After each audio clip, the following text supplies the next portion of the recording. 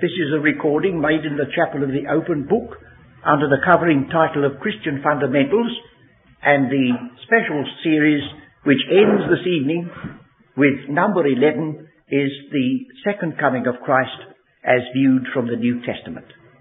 It is our custom at this meeting to read a portion of Scripture together, so those of you who are listening to this recording, if you care to join us, will you switch off for a moment or two and read the last chapter, chapter 22 of the book of the Revelation.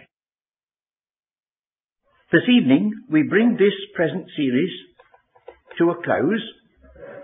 We have examined Old Testament and New Testament passages which refer to or illuminate this glorious hope that is before the redeemed, whether they're waiting for the Lord to stand upon the Mount of Olives, or whether they're to be manifested with him in glory, is a subdivision. But it's the one Christ, and it's the one event to which the whole purpose of the ages is moving. I think one of the lessons that we should learn and keep well before us is that we should never attempt to study any part of Scripture by merely isolated texts. And the second coming of Christ has suffered much, I rather mean the interpretation of it, by merely saying, we'll have a study on the second coming. And you go to one verse somewhere in an epistle, lift it out, without any reference to the time when it was written, to the calling that was in view, or to any association with Old Testament, and there you've had a lovely meeting. But instead of that, it may be harder, it may be a little bit more difficult to slowly go through the passages, see where they fit in the story, but nevertheless it makes a good foundation upon which to build. Those of you who have been with us through this series know that we haven't merely picked out a verse. For instance, we could have gone straight to 1 Thessalonians 4, but we didn't. We went to 1 Thessalonians 1 verse 1, and we looked at the whole epistle and saw that it had a place in the scheme of things, and the second coming must have a place within that scheme. And so rightly dividing the word of truth helps us with regard to this most blessed subject. And right division also recognizes that the Holy Ghost, I quote from 1 Corinthians chapter 2 verse 13, the words which the Holy Ghost teacheth should be observed by us all.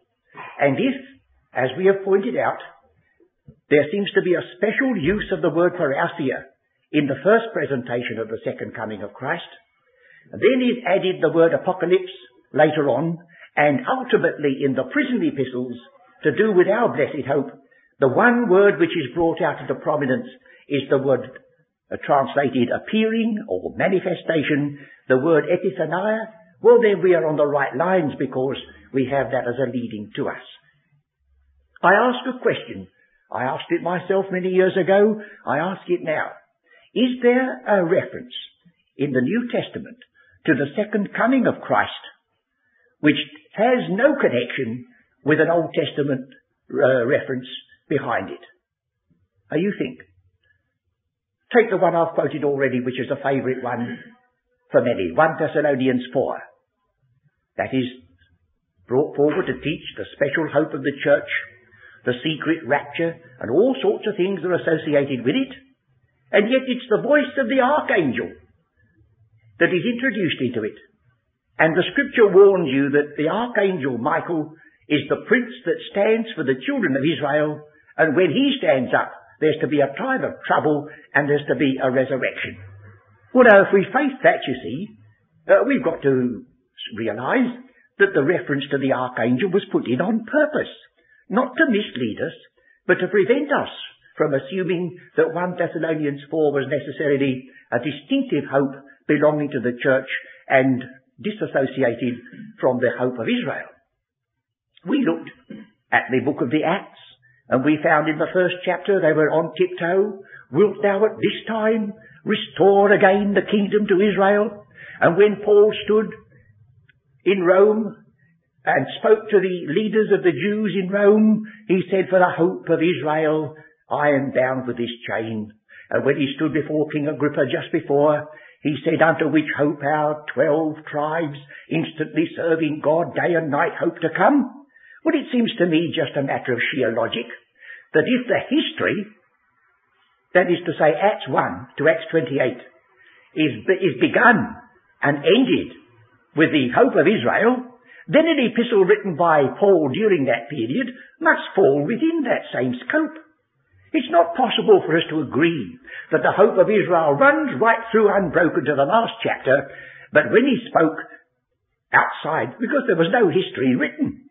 The history was being made, it's not a fabrication. Whether Luke had ever written the Acts of the Apostles or not, the fact would have been the same.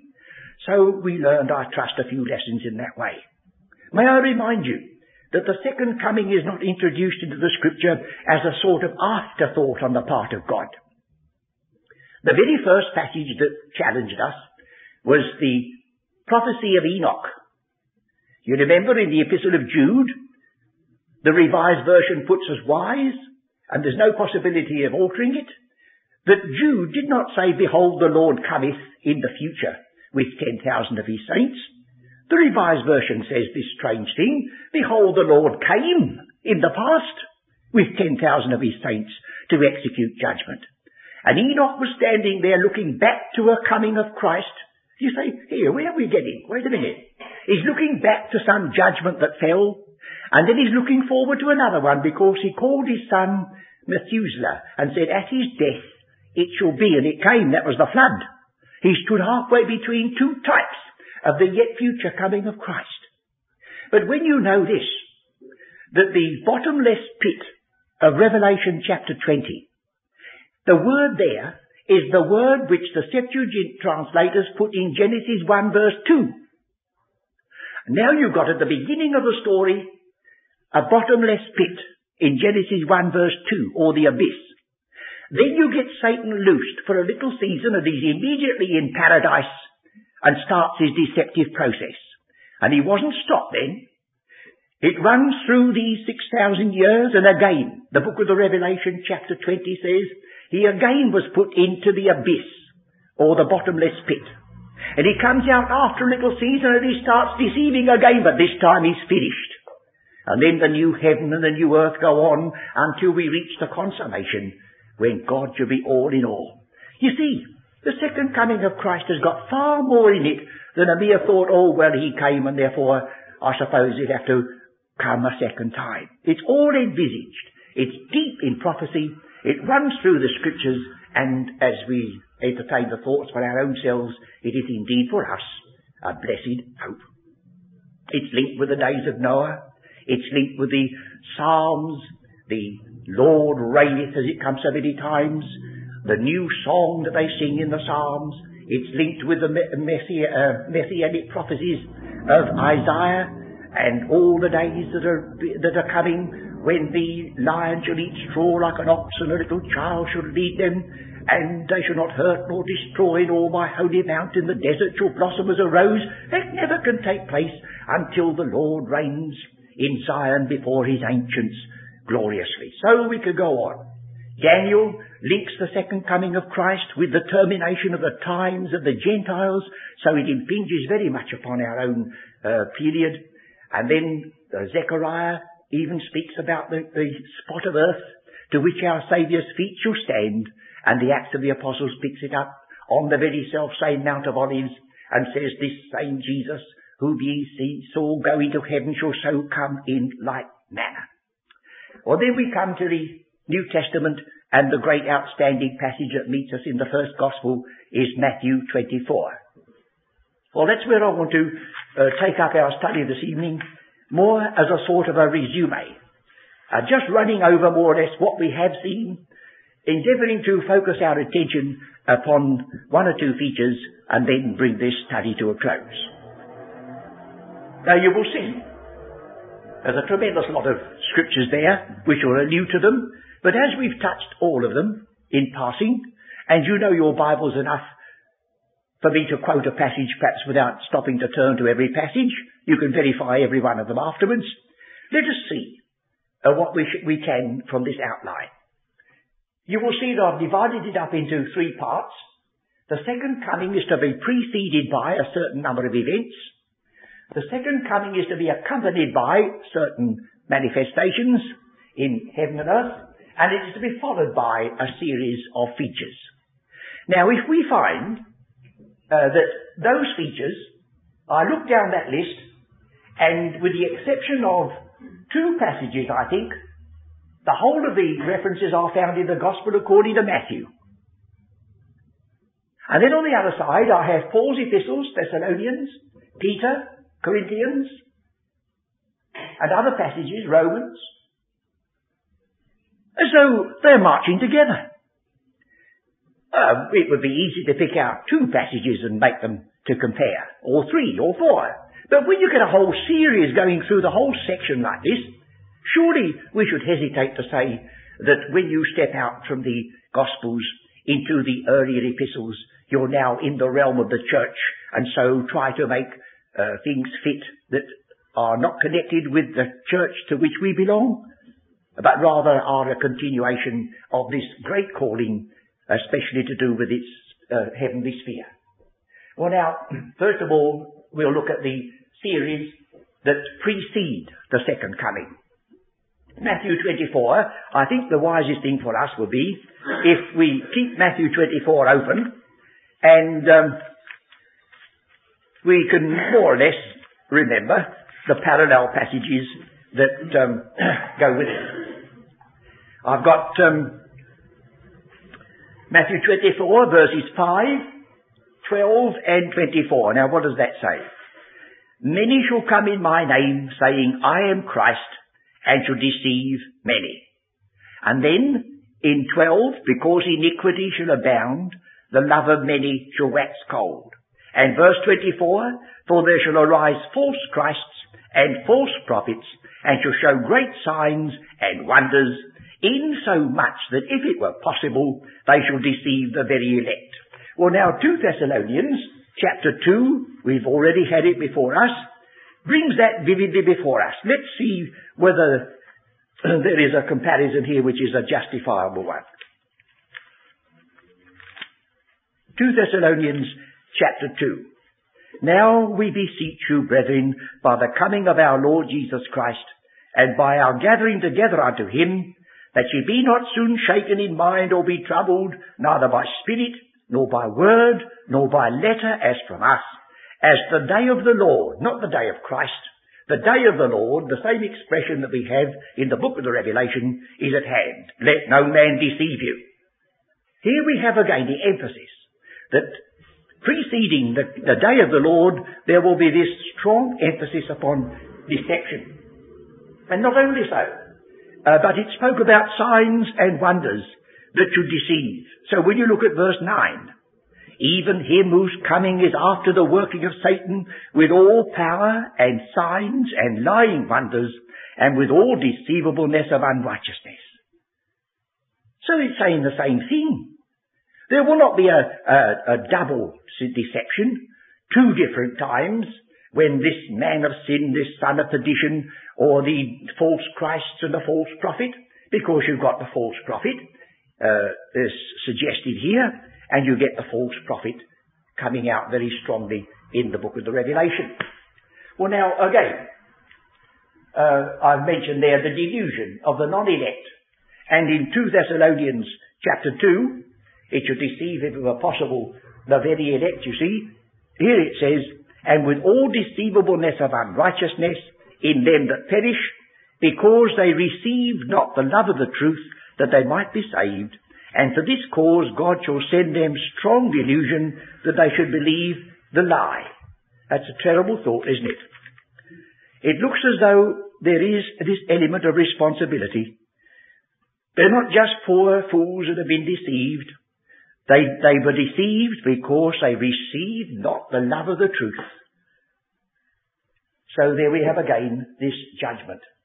I've mentioned the signs and the wonders, and I do ask you to remember that the words which we have in 2 Thessalonians 2, with all power and signs and wonders, are identical with the words used of the miracles wrought to establish Christ and to confirm his ministry.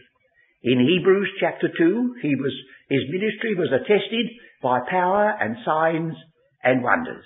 And the only difference is, and all the difference in the world, is these are lying wonders. But it doesn't say they were not miracles. Do remember that on one or two occasions, Jans and Jambres who withstood Moses, they performed actual miracles. Sometimes they were stopped, but not in every case. So the mere exhibition of miraculous power in the last days, instead of being a sign that this is of God, may be the very thing to warn you that this is of the deceiver. For it's going to be so near the truth that if it were possible, it would deceive the very elect. That should put us on our guard and not make us too free and easy. And then in Matthew 24, verse 15, it says, When ye therefore shall see the abomination of desolation spoken of by Daniel the prophet stand in the holy place. Now it's a difficult passage to deal with, but here's a holy place. And here's some idolatrous abomination in that holy place. And that has been spoken of by Daniel the prophet. Do we find that in 2 Thessalonians? It says there in verse 4, verse 3, Let no man deceive you by any means, for that day shall not come except there come a falling away first, and that man of sin be revealed, the son of perdition, who opposeth and exalteth himself above all that is called God or that is worshipped, so that he as God sitteth in the temple of God, showing himself that he is God. You'd hardly believe it possible in a day like this that anybody would be duped by such a claim. But so it seems as though it must be and will be. So we've only got a few passages, but they're marching together. Matthew 24, verse 21 and 22.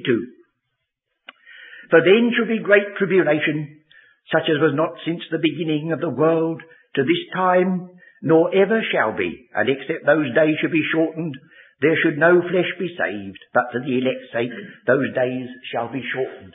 There we have this tribulation. And 2 Thessalonians 1, verse 4 to 7, reads like this.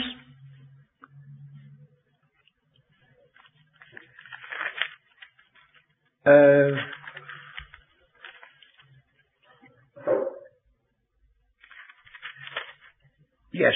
Seeing that we ourselves glory in you in the churches of God for your patience and faith in all your persecutions and tribulations that ye endure, which is a manifest token of the righteous judgment of God, that ye may be counted worthy of the kingdom of God for which ye also suffer, seeing it is a righteous thing with God to recompense tribulation of them that trouble you, and to you who are troubled, rest with us, when the Lord Jesus shall be revealed from heaven with his mighty angels in flaming fire, taking vengeance on them that know not God and that obey not the gospel of our Lord Jesus Christ. So there is that emphasis upon tribulation and their deliverance from it. And then you have a false security. Matthew 24:37 onwards. But as in the days of Noah, so shall also the coming of the Son of Man be. For as in the days that were before the flood, they were eating and drinking, marrying and giving in marriage, until the day that Noah entered into the ark and knew not, until the flood came and took them all away, so shall also the coming of the Son of Man be. And parallel with that, you see, in 1 Thessalonians 5:3, For when they shall say peace and safety, then sudden destruction cometh upon them, as travail upon a woman with child, and they shall not escape. But ye, brethren, are not in darkness, that that day should overtake you as a thief. So we have the emphasis there, false security, and a danger of sleep. Matthew 25, verse 5, And while the bridegroom tarried, they all slumbered and slept. And so we have in 1 Thessalonians 5, verse 6, Therefore let us not sleep, as do others, but let us watch and be sober. And when our Saviour summed up the parable of the 10 virgins, he said, Watch ye therefore. So these things, you see, point by point, are marching together. And then we have the last feature. Luke's Gospel speaks about standing with your loins girded, and 1 Peter 1:13 practically says the same thing. Perhaps I'll read 1 Peter 1:13.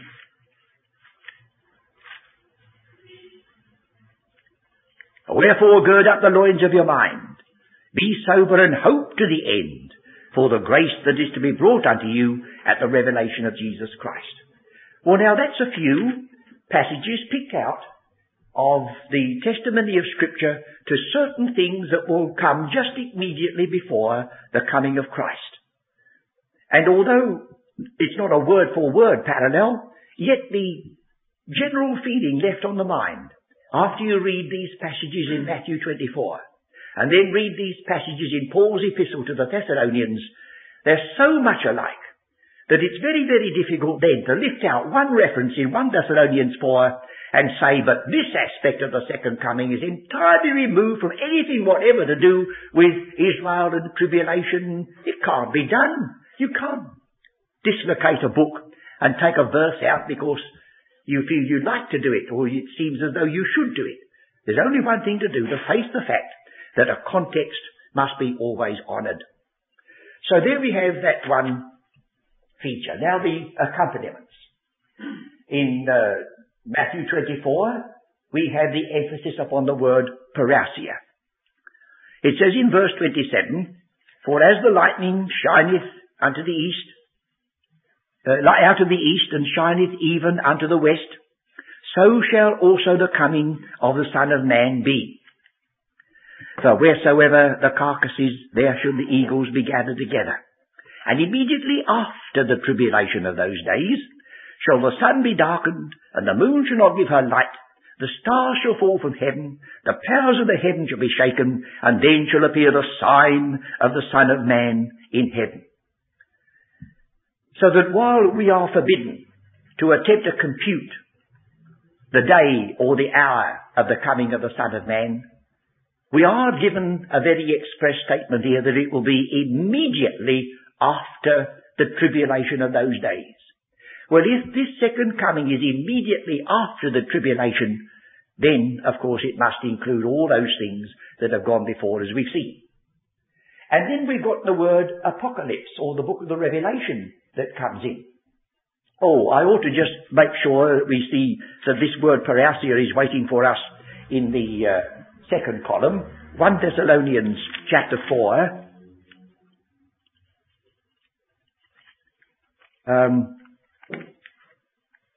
No, we look at, that's not quite the right reference. 2 Thessalonians chapter 2,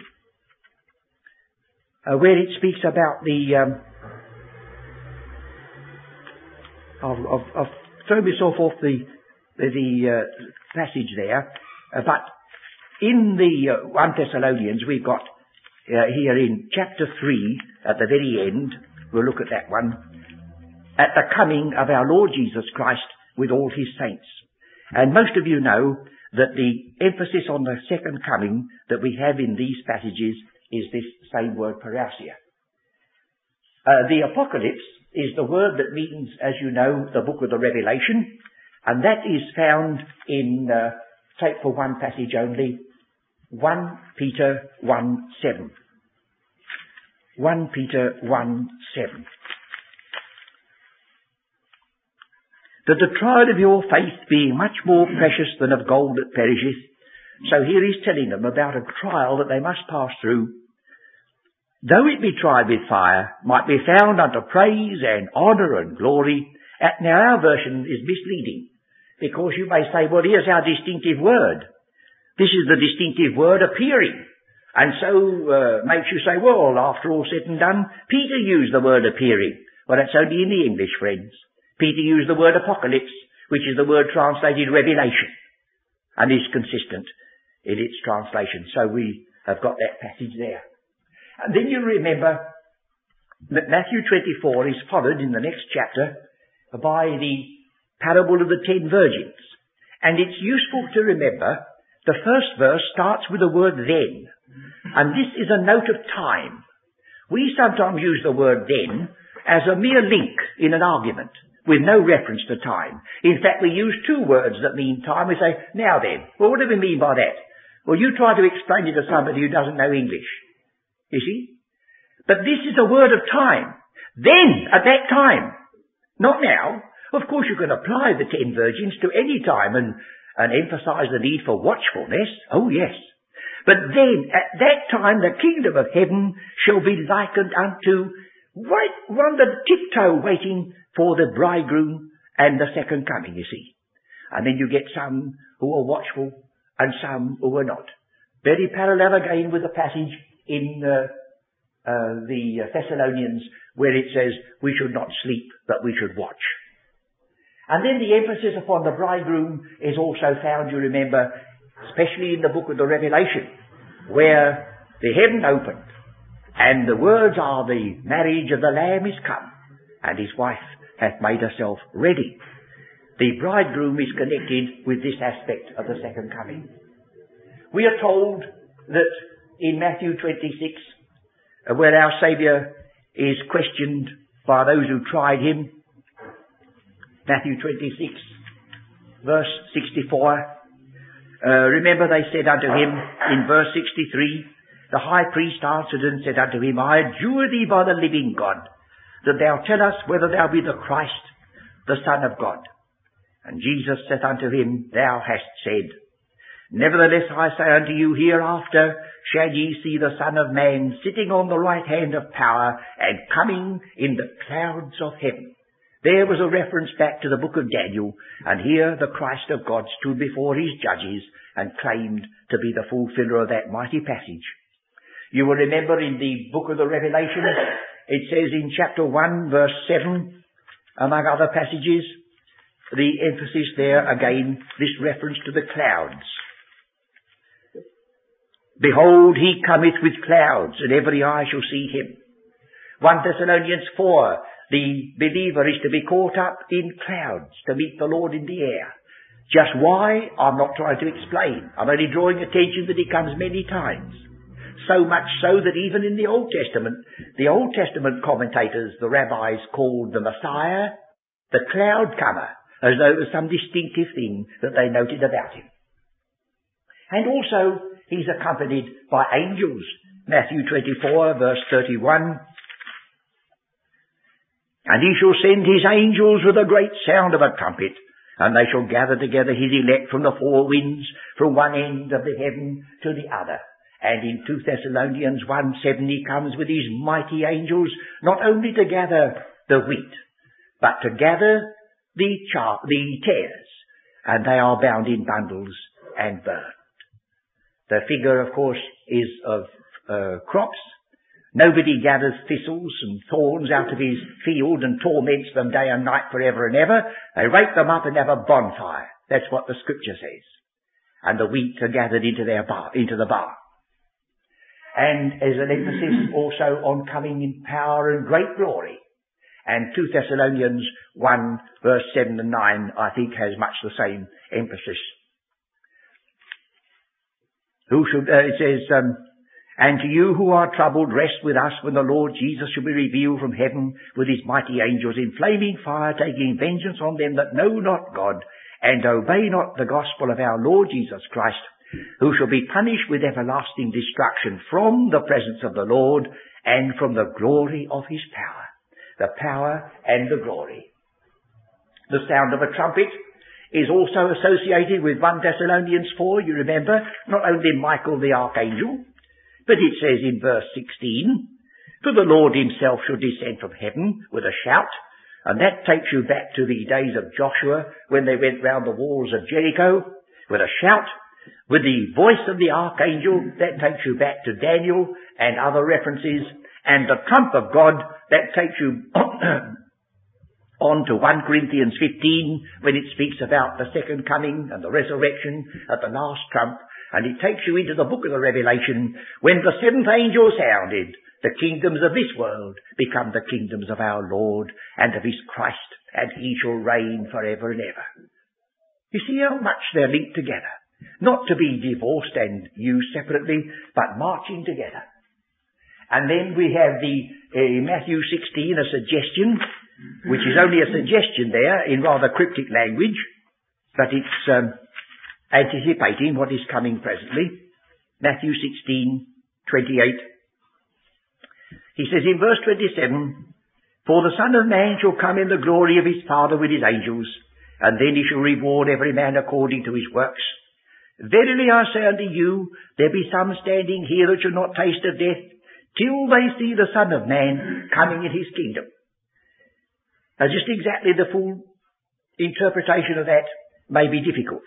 It may have a passing reference to what immediately follows, that there were some there who saw the coming. As Peter says, he was eyewitnesses of his majesty when he saw the vision on the Mount of Transfiguration. But the point is that it does suggest that there shall be some who shall not taste of death. There shall be some who shall be living. And so, not only did our Lord say to Martha, I am the resurrection and the life. He that believeth in me, though he were dead, yet shall he live. And he that is living and believing in me shall never die. Believest thou this? And she said, my brother shall rise again in the last day. Oh, it was a test, wasn't it? But you see, he said, he that is living and believing in me shall never die. So we shall not all sleep, but we shall all be changed. And I've never yet the person yet who has been so bigoted in his own favour that he said, well, I don't want any change, but most of your friends will anyhow. We should all be changed in a moment, in a twinkling of an eye. And 1 Thessalonians 4, the dead in Christ shall rise first, then they which are alive and remain shall be caught up together with them. Not one lot going before the other. So these things, you see, are consistent, both gospel and the epistles. And then you have the cry of the virgins, go ye out to meet him.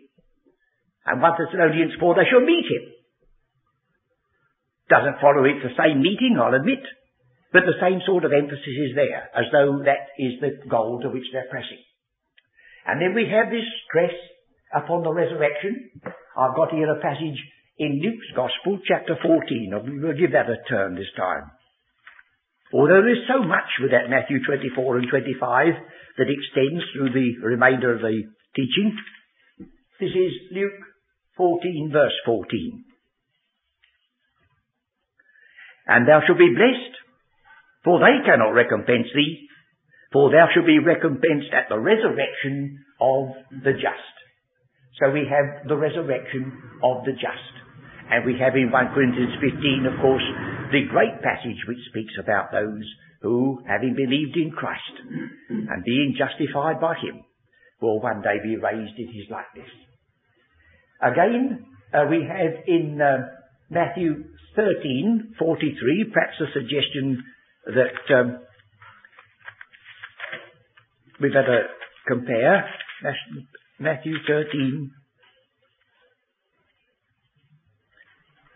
What have I got here now? 43 is that. Matthew 13:43. Then shall the righteous shine forth as the sun in the kingdom of their Father.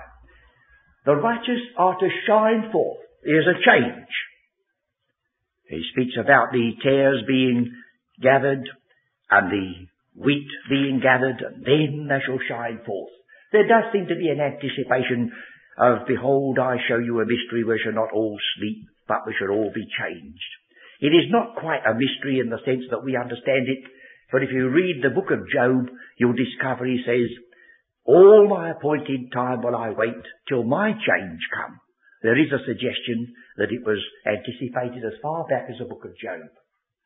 We get the emphasis upon surprise in connection with the second coming in Luke 21, verse 34 and 5. And take heed to yourselves, lest at any time your hearts be overcharged with surfeiting and drunkenness, and cares of this life, and so that day come upon you unawares. For as a snare shall it come on all them that dwell on the face of the whole earth. Watch ye therefore, and pray always, that ye may be accounted worthy to escape all these things that shall come to pass, and to stand before the Son of Man. So we get that emphasis of surprise. And 1 Thessalonians 5, verse 3, it says, and when they shall say peace and safety, then sudden destruction cometh upon them. There's a surprise. And also, in Matthew 24, there is a reference to coming as a thief. And here we have it repeated in 1 Thessalonians 5, once more, where we have verse 4, "But ye, brethren, are not in darkness, that day should overtake you as a thief." So, once again, we've got a whole set of passages. First of all, the things that precede the second coming are very much the same in both Gospel and Epistle, and the things which accompany that coming are very much the same in Gospel and Epistle. Well, now they are followed by some features. We have a judgment. Matthew 13, verse 40 and 42. Matthew 13.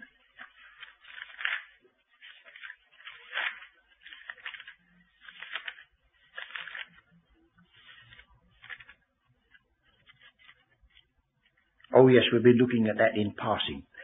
"As therefore the tares are gathered and burned in the fire, so shall it be in the end of this world. For the Son of Man shall send forth his angels, and they shall gather out of his kingdom all things that offend, and them which do iniquity. And they shall cast them into a furnace of fire. There shall be wailing and gnashing of teeth. Then shall the righteous shine." Well, we have also that very, very dire judgment. We've looked at it before in 2 Thessalonians chapter 2, where it speaks about coming in judgment upon those who hold the truth in unrighteousness. "And then shall that wicked be revealed, whom the Lord shall consume with the spirit of his mouth, and shall destroy with the brightness of his coming." That is one of the references to the word parousia, the word coming, at the end of that verse. And then we have in Matthew 25, following the parable of the virgins, the parable of the judgment seat of Christ. It is not there called the judgment seat of Christ, but it amounts to that. After the parable of the virgins, we have the kingdom of heaven is as a man travelling into a far country, verse 14, who called his own servants and delivered unto them his goods. And then you remember, he gave 5 talents to one, 2 to another, 1 to another, to every man according to his several ability, and straightway took his journey. And then afterwards he returns, he judges them according to their faithful service, and rewards them in relation to that service and its consequences. When we come to the epistles, it's brought out a bit more definitely. You have in Romans, the 14th chapter, a statement there about the judgment seat of Christ, which is parallel. It says in chapter 14, verse 10, "Why dost thou judge thy brother? Or why dost thou set at naught thy brother? For we shall all stand before the judgment seat of Christ." And even though the word judgment seat of Christ is not brought into the prison epistles, you get a passage which cannot be smoothed down just in passing, Colossians. We haven't touched upon these prison epistles this evening and didn't intend to, but here we have the judgment seat of Christ in effect in Colossians chapter 3, verse 22, "Servants, obey in all things your masters according to the flesh, not with eye service as men pleasers, but in singleness of heart fearing God. And whatsoever ye do, do it heartily as to the Lord and not unto men, knowing that of the Lord ye shall receive the reward of the inheritance, for ye serve the Lord Christ." Full stop. Shut your book, and that's very happy, isn't it? But, to the very church of the one body it said, "But he that doeth wrong shall receive for the wrong which he hath done, and there is no respect of persons." Because you're a member of the one body and blessed to be beyond anybody else, doesn't mean you're going to get away with it with regard to faithlessness in service. So the judgment seat of Christ, although it's not mentioned in so many words, is there, whether it be in Matthew, whether it be in Luke, whether it be in Romans 14, whether it be in Colossians chapter 3. And so, again, we get the emphasis upon reward. We have in 1 Corinthians chapter 3, a parallel, the emphasis upon the fact that there's a great difference to be observed between the foundation upon which you rest and build and the building you put upon it. 1 Corinthians chapter 3:10.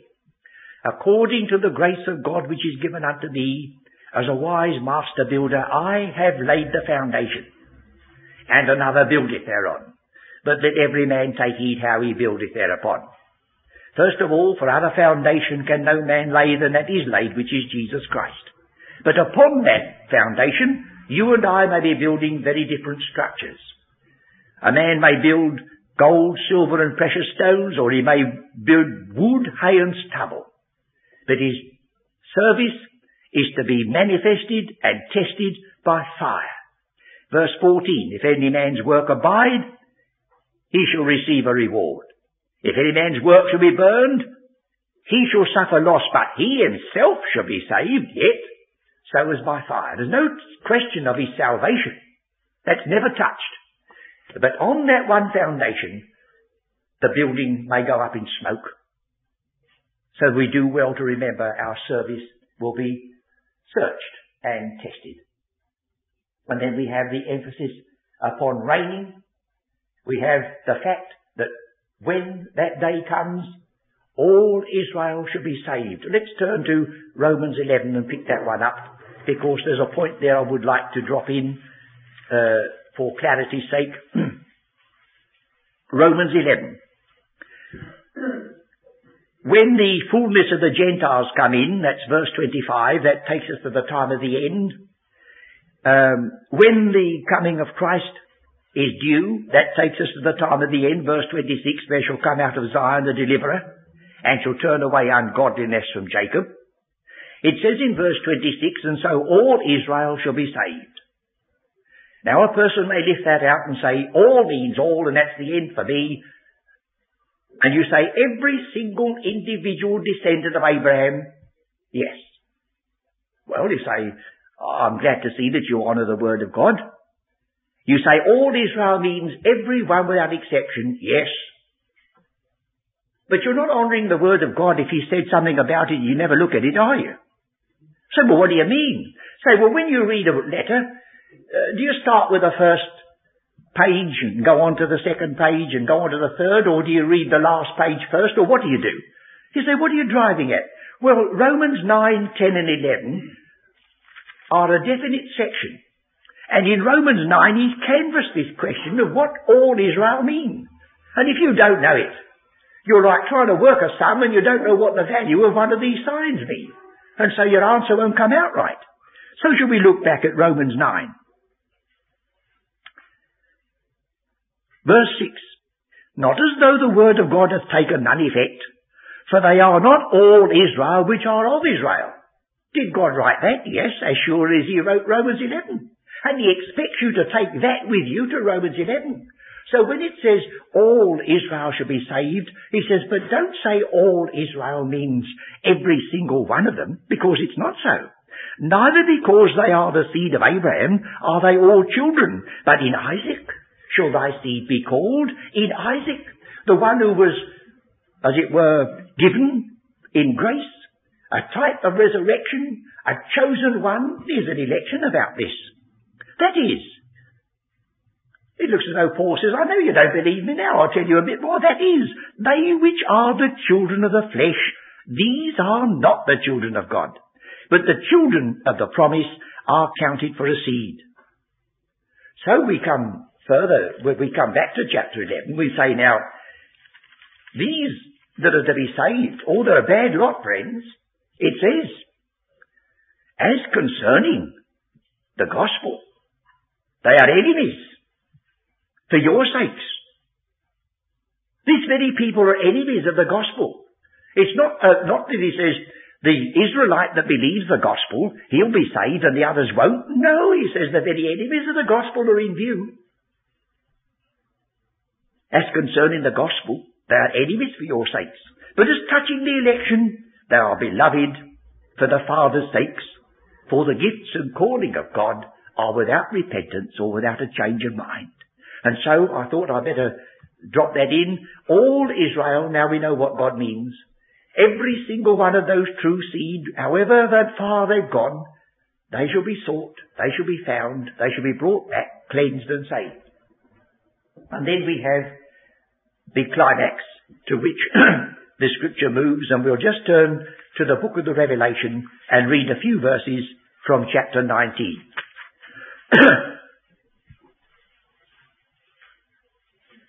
Chapter 19. After these things I heard a great voice of much people in heaven saying, Hallelujah. And in connection with Babylon, if you read back a few chapters, you'll find in connection with Babylon they say, Alas, alas, that great city. And the other people are saying, Hallelujah, hallelujah, this great city. I remember many, many years ago when my second daughter was a tiny mite. She's not a tiny mite now, so I've got to watch my step. I said, I'm going to tell you the tale of two cities. Oh? And I sketched out the book of the Revelation. Fancy that to a tiny mite. But it is. It's the tale of Babylon over against Jerusalem. The one against the other. And the whole Bible is more or less a tale of two cities. The things that are associated with Babylon and Babylonianism and Nimrod and Satan on the one hand, and the things which are to do with Jerusalem and the heavenly city and the bridegroom and all on the other hand. So they say hallelujah. And then it says, verse 7, Let us be glad and rejoice and give honour to him, for the marriage of the Lamb is come, and his wife hath made herself ready. And to her was granted that she should be arrayed in fine linen, clean and white. And if you like to trace this emphasis upon white linen, white robes, those who come out of the great tribulation, they've washed their robes and made them white by reason of the blood of the Lamb, for they loved not their lives unto the death. These are the overcomers. The bride of the Lamb is among those who overcome. Clean and white, for the fine linen is the righteousness of saints. And he saith unto me, Right, blessed are they which are called unto the marriage supper of the Lamb. So there will be those who were called to the marriage supper. Now the bride will not be called. These are the guests. And as far as I can see, that parable that we have in Matthew 22 reaches right out to this. In Matthew 22, the Saviour gave a parable of the marriage of the king's son. And an invitation was sent to come. And the invitation was limited to one people only, the people of Israel. But they made light of it. Well, instead of cutting them off and saying, well, I won't send you again, that's what he did. Instead of cutting Israel off, he said to his disciples, tarry at Jerusalem till you're endued with power from on high, and speak to the same people that crucified me. For on that cross he said, Father, forgive them. And so to the same people that had crucified him, a second invitation was given. But the parable says, you can add a bit now. You can say, come, all things are ready. You see, in the Gospels, all things were not ready. Christ hadn't died. But now, everything's ready. Come. But they didn't. And they went further than making light of it. They abused his servants. They slew some of them. And then the parable says this strange thing. He said, you know what that king will do? He will destroy those murderers and he will burn up their city. Well, inasmuch as in a few years' time that city was burned up, AD 70, as our Saviour said with regard to himself, he said, I would have gathered you. But he says, now your house is left unto you desolate. You shall not see me henceforth till you say, blessed is he that cometh in the name of the Lord. And Matthew 24 goes straight on. What about these stones and this building?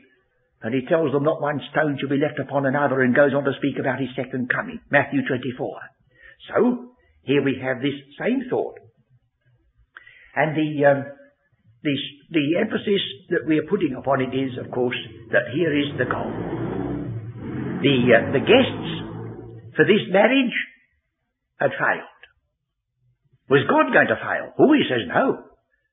He says, you go out into the highways and compel them to come in, whether good or bad, that my wedding may be furnished with guests, because it would be a great dishonour if there weren't a great multitude of guests, especially for the king's son in the east. Well, who had a ministry after AD 70? Who had a ministry after the destruction of Jerusalem. Well, as far as we've got anything to go upon, and it seems well justified, John wrote his gospel last of all.